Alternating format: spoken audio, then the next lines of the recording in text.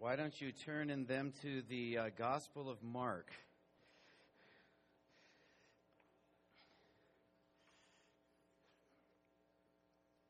Mark chapter 13. And we'll be starting today in a bit in verse 33. Well, for those of you who are visiting with us, we have spent the first 7 weeks of our amphitheater service for 2011 this summer. We spent the first 7 weeks looking at what heaven's going to be like.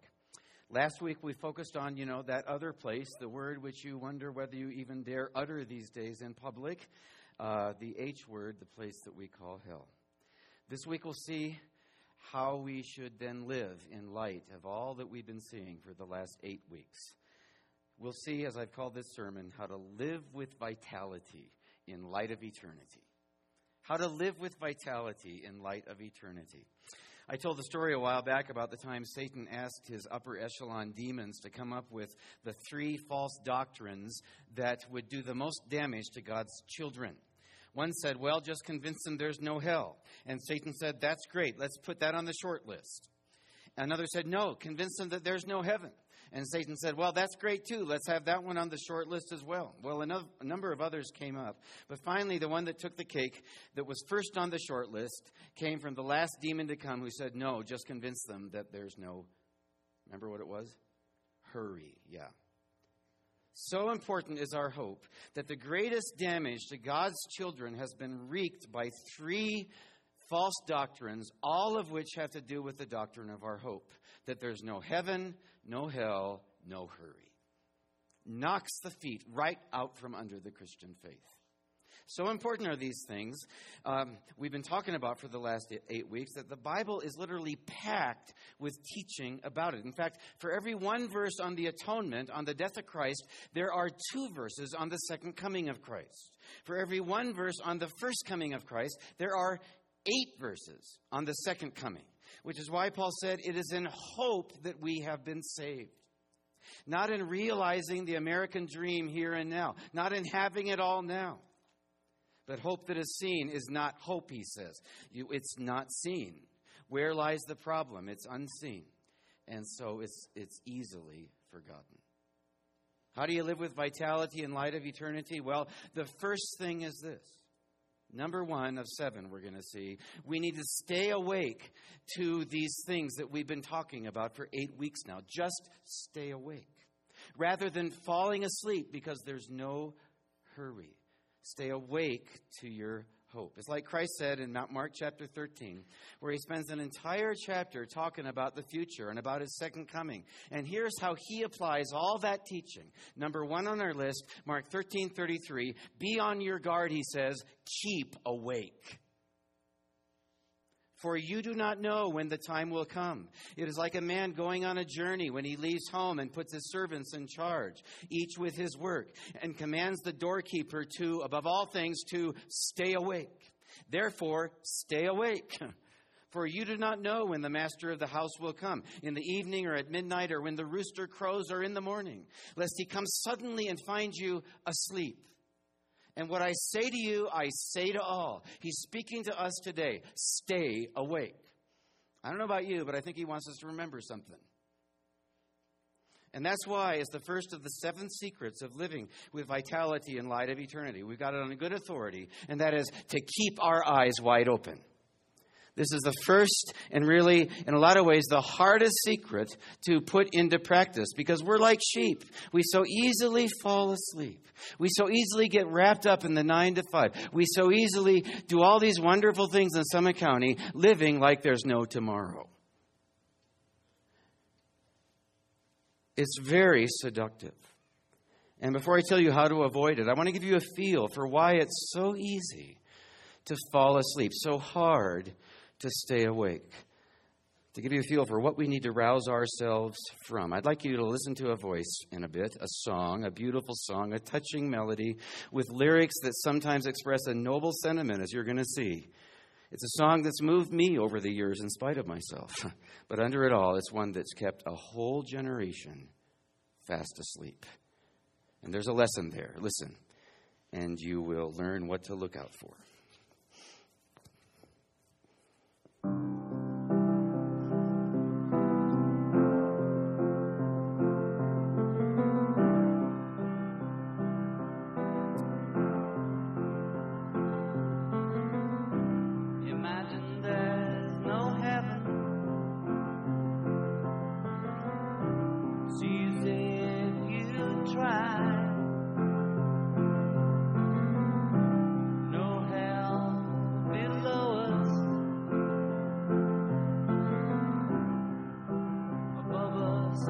sky. Imagine all the people living for today. Imagine there's no country. It isn't hard to do. Nothing to kill or die for, and no religion too. Imagine all the people living life in peace. You may say I'm a dreamer, but I'm not the only one. I hope someday you'll join us, and the world will be one. Imagine no possessions. I wonder if you can. No need for greed or hunger, or brotherhood of man. Imagine all the people sharing all the world. You may say I'm a dreamer, but I'm not the only one. I hope someday you'll join us,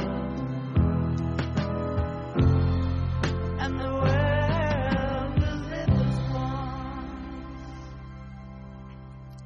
Well, are you asleep yet? That puts to words, to music, the seduction that we're up against. In some ways, he's right. We need to be dreamers today. We need movements that create a better tomorrow. We need to set aside our petty differences, to meet halfway, to sacrifice today for the sake of the future. John Lennon was created in the image of God, and so he had some noble sentiments. But he was also a very fallen man, like all of us, and without Christ. And so under it all, he was sadly mistaken. Those sentiments are laced with untruth. They're based on untruth. And that song has become kind of, a sugar-coated narcotic.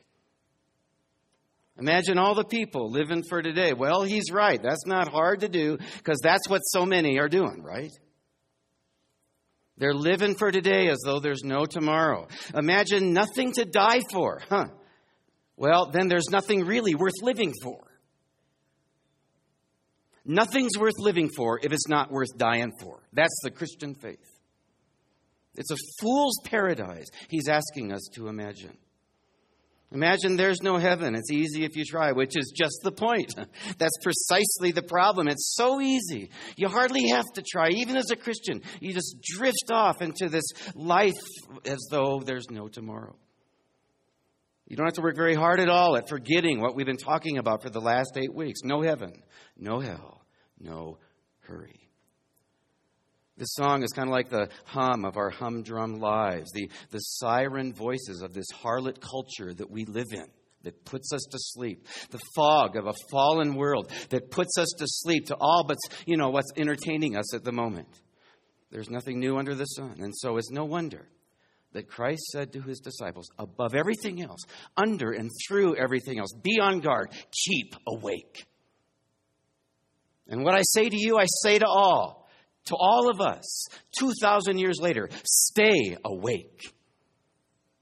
So how do you do that? How do you live for eternity every day of your life? How do you wake up from, kind of the la-la land of the American dream, of our own imagining? Well, the first thing is this. It's hard to stay awake on our own, so much so that he has got to keep us awake. Christ has to keep us awake, and he does it in good part by allowing trials and tribulations into our lives when we seek him out of that pain, like we'd never seek him if things were well. Pain and suffering until it feels like maybe you can't take it a minute longer. Maybe that's what you're experiencing right now. Without that kind of regular discipline from a loving Father, we'd be spiritual zombies, right? Living in a dream world, a fool's paradise, as though there's no heaven or hell and no religion too. Nothing worth living for, because there's nothing worth dying for. It's like Martin Luther said, without the cross of suffering, the soul becomes languid and tepid. It ceases to long for him and does not thirst for him. If life is too good, we'll cease longing for the beloved heart of our blessed hope to be with Christ forever. That's why some of the greatest songs on heaven came from African-American slaves who were, far from spiritual zombies, thanks to their slavery, thanks to their cross of suffering. Remember some of those songs? Swing low, sweet chariot, coming for to carry me home. That's why I'm hanging on. I'll fly away, oh glory, I'll fly away. A while back I learned the same lesson from some other Africans. I'll never forget preaching on heaven in Mali, Africa. Julie's brother, Brian, was a missionary there for 15 years or so, and we took a family missions trip back in 2000. We flew to the capital city, Bamako. Then our car broke down on the way to Kutiala, where Brian lived, so we had to get off in the middle of nowhere. There was one tree in sight for miles, and we went under that tree. This land is being taken over by the Sahara Desert. And while we were waiting, this old geezer of a goat herder came up and started talking to Brian. Brian understood Bambara, so he started translating it for us. He said that the man was offering 3 goats for our daughter, Rachel, for her hand in marriage, who, by the way, was 11 years old at the time. And I'm telling you, her eyes turned wide as saucers, and she saddled up next to her father. And then Brian said, after a bit, I just bargained with him, and he said he'd take her for 4 goats.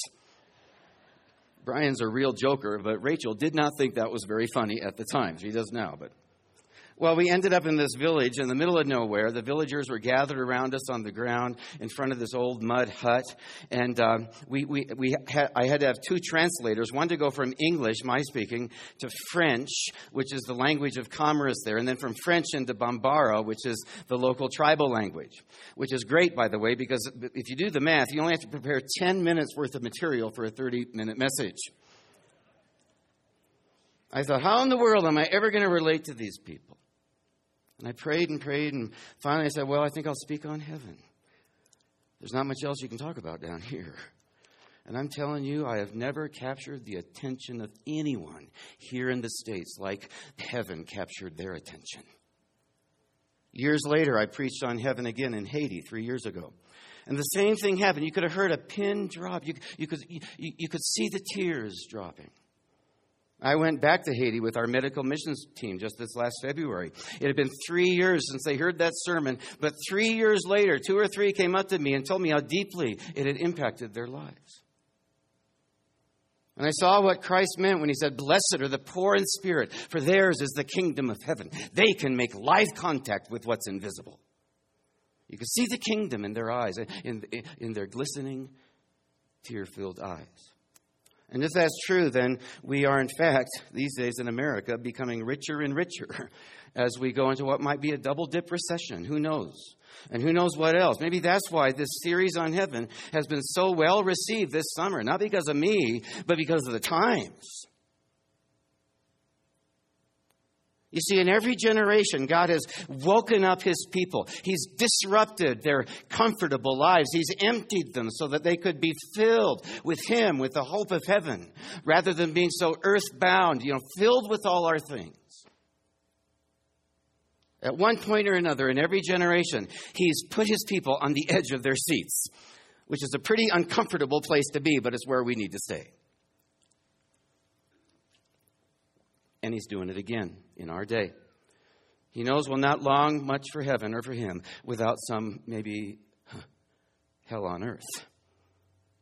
So we go from hell last week to hell on earth this week. And so at one time or another, every generation since the first century, looking at the signs of the times, has thought that theirs might be the last generation. And they weren't wrong. No, that's what God wants us to feel, to stay awake, because we don't know when he's going to come. And the signs of his coming predicted in the Bible have never more closely matched what we're seeing today. And I don't know about you, but that kind of wakes me up. That kind of makes me really interested in what's going to happen after all of this. How should I then live in light of all this, all these signs? Well, we're going to talk about some of those signs today so we can satisfy the number one way to live with vitality in light of eternity by staying awake, by seeing that it's just not true that there's no hurry. Because now more than ever, his coming could be just right around the corner. How do we know that? Let me just list a few ways. The scripture says that in various places there will be many earthquakes before his coming. This is dated just this last Wednesday. USA Today. Some of you, I'm sure, know of this. Millions of Americans from Georgia to Canada were jolted Tuesday, that's last week, by the most powerful earthquake to hit that region in decades. The Washington Monument was closed indefinitely after engineers found cracks at the top. You're telling me the Washington Monument? That's getting pretty close to home. The central tower of the Washington National Cathedral, the highest point in Washington, D.C., suffered serious damage from the quake. The cathedral was damaged to the tune of millions of dollars. Then listen to this, Detroit, AP. Michigan residents hundreds of miles away felt the distant rumble of the 5.8 magnitude earthquake that shook Washington, D.C. Tuesday afternoon. And you know what happened in Colorado just the day before that? New York Times, Tuesday, August 23rd. Rare strong earthquake hits Denver. Denver, the largest natural earthquake in Colorado in more than a century, struck Monday night in the state's southeast corner. And you know what happened in the San Francisco Bay Area on the same day that the quake hit Washington, D.C.? U.S. Geological Service said a magnitude 3.6 earthquake struck at about 11:36 Pacific Daylight Time on Tuesday. The ground shook in America just last week. From the East Coast to the West Coast, from sea to shining sea, they could feel it. You'd almost think someone's trying to get our attention. Wouldn't that be the safest bet? Rather than just say it's all coincidental? To wake us up by this shot across the bow, by some gentle shakes compared to what they could be and what it maybe one day will be when the big one hits California? All these uncanny things are happening all over the world. And he wants us to respond in a certain way and not bury our heads in the ground or not call it out for what it might be because we're afraid of what other people will think. These black swan events, as they're calling them. Speaking of Haiti, remember that earthquake? Remember the Christchurch quake just 10 months ago? Here's what's been happening since the quake. New York Times, Sunday, July 24th, 2011. Aftershocks keep quake-ravaged city in limbo land. This was just 2 months ago that they're reporting. Christchurch, New Zealand. The once bustling business district here resembles a wasteland. There have been more than 7,300 aftershocks, including an especially bad one in February that killed 181 people.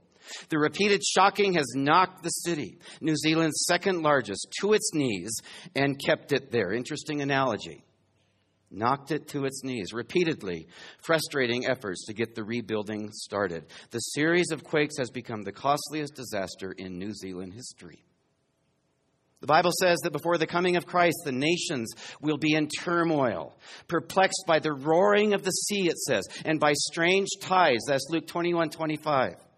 By maybe tsunamis, like happened in Japan, and hurricanes. Need I mention Hurricane Irene, which is pounding New York City even as I speak? The first hurricane of its kind since 1903. The storm's winds and clouds are extending twice as far as normal. It forced much of the East Coast into what the New York Times called unprecedented lockdowns. At the very time that the East Coast was already soaked by unprecedented rains this spring. So there's nowhere for the water to go but higher. To stay longer, higher. Could have been a whole lot worse. Maybe another shot across the bow that we change our wicked ways. Is it true that there's no hurry? Bear with me, I'm going with this to a very important place. The Bible says that the nations will be in turmoil before the coming of the Lord, perplexed by roaring seas and strange tides. Strange tides like storm surges that accompany hurricanes. According to the Times, officials said the central concern was the storm surge of Hurricane Irene, slow moving as it was. The deluge to be dumped from the sky or thrown onto shore by violent waves moving like snapped towels. The Bible says that in various places there will be many famines before the coming of Christ. Speaking of Mali, Africa, Haiti, Somalia, to name a few. And even in America now, as most of you know, we are approaching Dust Bowl conditions in the South. Remember the billowing dust that spread across the plains during those Dust Bowl years back in the 20s and 30s during the Great Depression that took place after the Roaring 20s when they were partying in their fool's paradise? How did God wake them up? Remember what happened just a few days ago during this Great Recession, as we're calling it, after the Roaring 90s and the first years of this new century when we were binging on debt as though there were no tomorrow? Party hardy. Phoenix, AP, August 21st, just last week, 2011. A giant wall of dust rolled through the Phoenix area on Thursday for the third time since early July. It brought a mile-high wall of dust. They called this a disaster of biblical proportions. Interesting choice of words. A mile-high wall of dust that halted airline flights, knocked out power for 10,000 people, and covered everything in its path with a thick sheet of dust. We know that in various places there will be famines before the coming of Christ, but it's not just now in Africa or India or Asia. It could very well be here. Time Magazine, August 9th, 2011, headline, Drought Cripples South. Why the creeping disaster across 14 states could get a whole lot worse. Listen to this. This time it could be different. It says, even in the worst of the droughts in human history, there's evidence that the good years may be behind us. The Southwest in particular has a history over the past 2 millennia of mega droughts that lasted for decades. Deeper into the geological past, dust bowls endured for centuries. And the driest regions are also the ones that have grown the fastest over the years. Here's how the Associated Press summed it all up. Washington AP. It was a spring to remember, to put it mildly, with America pummeled by tornadoes, floods, wildfires, snow melt, thunderstorms, and drought. While similar extremes have occurred throughout American history, never before have they occurred in a single month. Are you awake yet? Okay, Lord, what do you want me to do, right? That's the safest response. No, you're not awake? Okay, I'll keep going, no problem. Just one more. There are many others. The Bible says that there will be strange events in the skies before the coming of Christ. Signs, it says, in the sun and moon and stars. The stars? How could there possibly be signs in the stars, you might wonder? USA Today, June 17th, just a few months ago, 2011. Rare cosmic blast traced to black hole. On March 28th of this year, NASA's SWIFT satellite first noted an outburst of invisible radiation, a gamma ray burst, one of the most powerful explosions in the universe. Such blasts, thought to result from the explosion of massive stars, are regularly detected and usually die away within minutes. But this one continues today, 3 months later. In its first 2 days, scientists reported in Thursday's edition of the Journal of Science, the intensity of the outburst measured 100 billion suns. That makes it one of the most intense cosmic explosions ever witnessed by astronomers. And get this, says astronomer Josh Bloom of the University of California, Berkeley, lead author of one of the 2 studies on the outburst, and I quote, "This is probably the first time mankind has ever seen a phenomenon like this." Let's start putting 2 and 2 together. Does that qualify as a sign in the stars? It's just like happens in every generation, but now far more than ever. There's so much more, but thank goodness we must move on. See what I mean? It all kind of wakes you up, doesn't it? And if it doesn't wake you up, you're in a very deep sleep. It's kind of a rude awakening. You can't exactly just, imagine all these things away as though you were John Lennon. Though you might want to. More and more, it's harder and harder to live in this the dreamland of no heaven, no hell, no religion, nothing worth dying for, nothing worth living for, no hurry. You can't live on those kinds of values at times like these. And God's waking us up to that reality. And the question is this: are you ready? How do you get ready? How do you live with vitality in light of eternity? Well, again, first of all, under and through and over it all, you need to wake up. And I do too, and to stay awake. It's kind of like what Aslan in C.S. Lewis's Chronicles of Narnia told Lucy before she went back to the earth after having been with him in heaven. Listen to what he said. Stand still. In a moment I will blow you back. But first, remember the signs. Say them to yourself when you wake in the morning and when you lie down at night and when you wake in the middle of the night. And whenever strange things may happen to you, whatever they may be, let nothing turn your mind from following the signs. And secondly, I give you a warning. Here on the mountain I have spoken to you clearly. And maybe here on this mountain you've been spoken to clearly from God's word. I will not often do that down in Narnia. Here on the mountain, the air is clear and your mind is clear. As you drop down into Narnia, the air will thicken. Take great care that it does not confuse your mind. Pay no attention to appearances. Remember the signs and believe the signs. Nothing else matters. And now, daughter of Eve, farewell. How do you live with vitality in light of eternity? First, stay awake. Second, well, that'll have to wait till next week. Sorry about that, but we'll complete our amphitheater season next week with the other 6. If you're visiting and you won't be here next week, just go to dillonchurch.org if you want to hear the podcast. That's www.dillonchurch.org. But let me give you a sneak preview.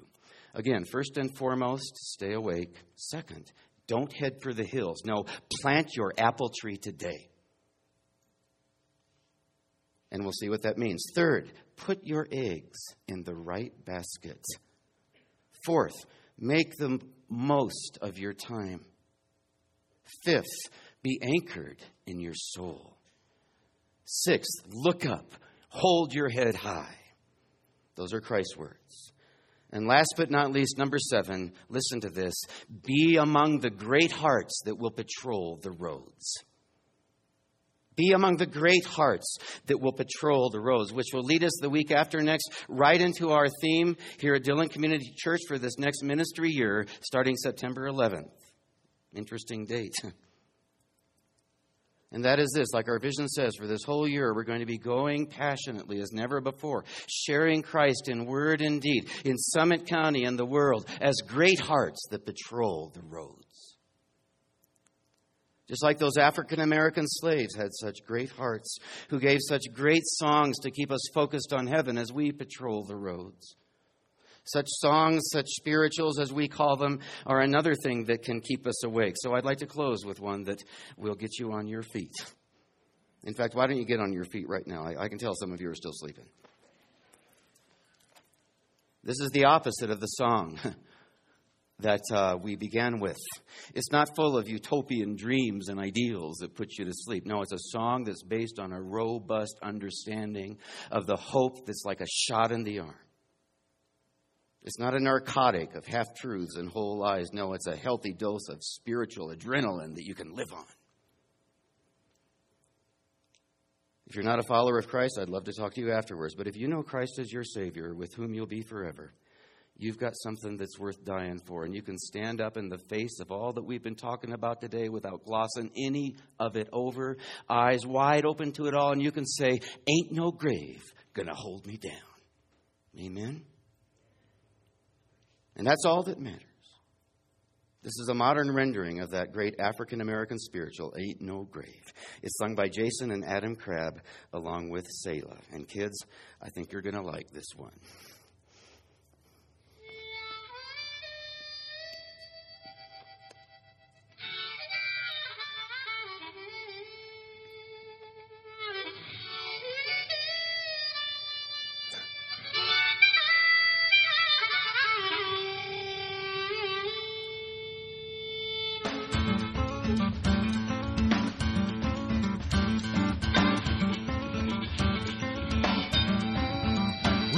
no grave,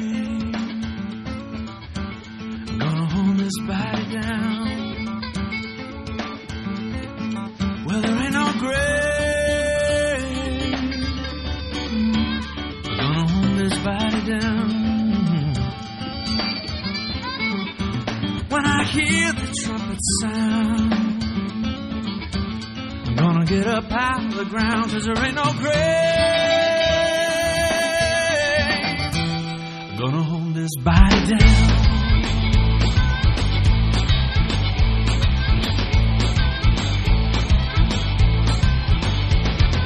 Go down yonder, Gabriel, place your foot on the land and sea. But don't you blow that trumpet now, till you hear from me. 'Cause there ain't no grave, ain't no grave, it's gonna hold this body down now. No, no, no, there ain't no grave, no grave, gonna hold this body down. When I hear the trumpet sound, I'm gonna get up out of that ground. There ain't no grave, gonna hold this body down.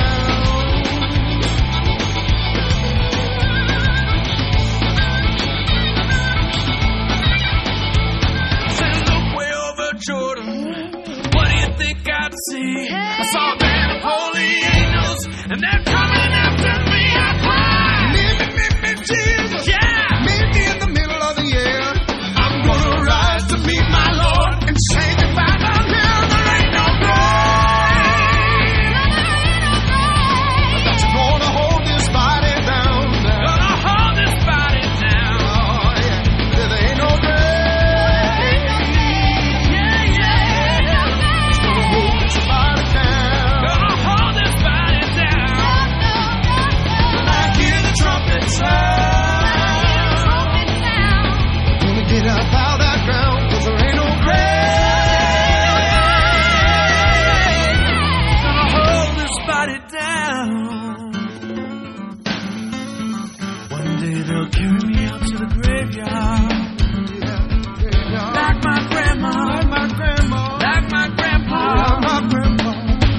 But don't cry for me, don't cry for me, 'cause on the resurrection morning we'll all get up out of the ground. There ain't no grave, gonna hold this body down. Oh, there ain't no grave, gonna hold this body down. There ain't no grave gonna hold me when I hear the trumpet sound. When I hear the trumpet sound, gonna get up out of that ground, 'cause there ain't no grave, yeah, ain't no grave that's gonna hold this body down. No, no, no, no.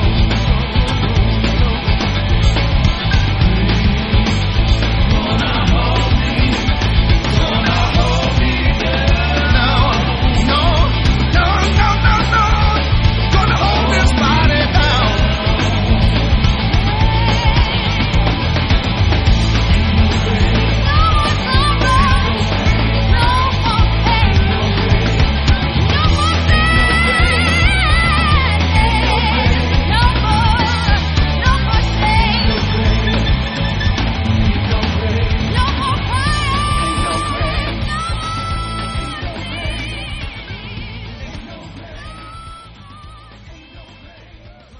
Amen. You can sit down, have a seat. You can go back to sleep again.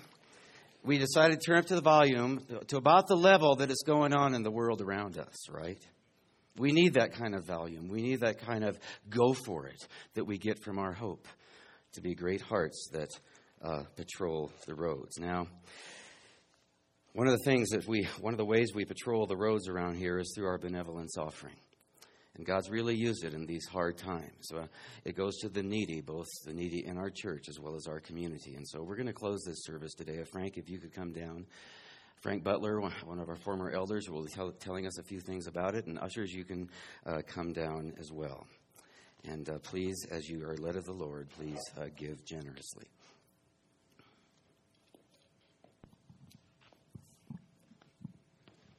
Good morning. The Lord said to his disciples, pray like this. Our Father who is in the heavens, give us our daily bread.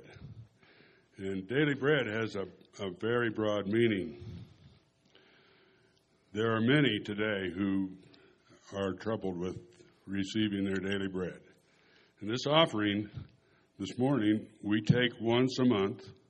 It is the only funding for our benevolence committee, our benevolence ministry. We have a team of folks who meet on Tuesday afternoons, and they receive requests from the community, from our church fellowship, and they pray over those. They meet with the folks, and with the help of God, decide how to help them. Sometimes we don't do what they request. We do what God leads us to do. Recently, we had a person who came who couldn't make their mortgage payments. They couldn't make their energy bill payments. What we did was to repair their rental so that they had additional income. And now they, hopefully, are receiving their daily bread. So I ask you all, as this basket passes, please consider what you have to spare and place it in there and pray for us. Pray the prayer, Our Father, give us this day our daily bread. Thank you very much.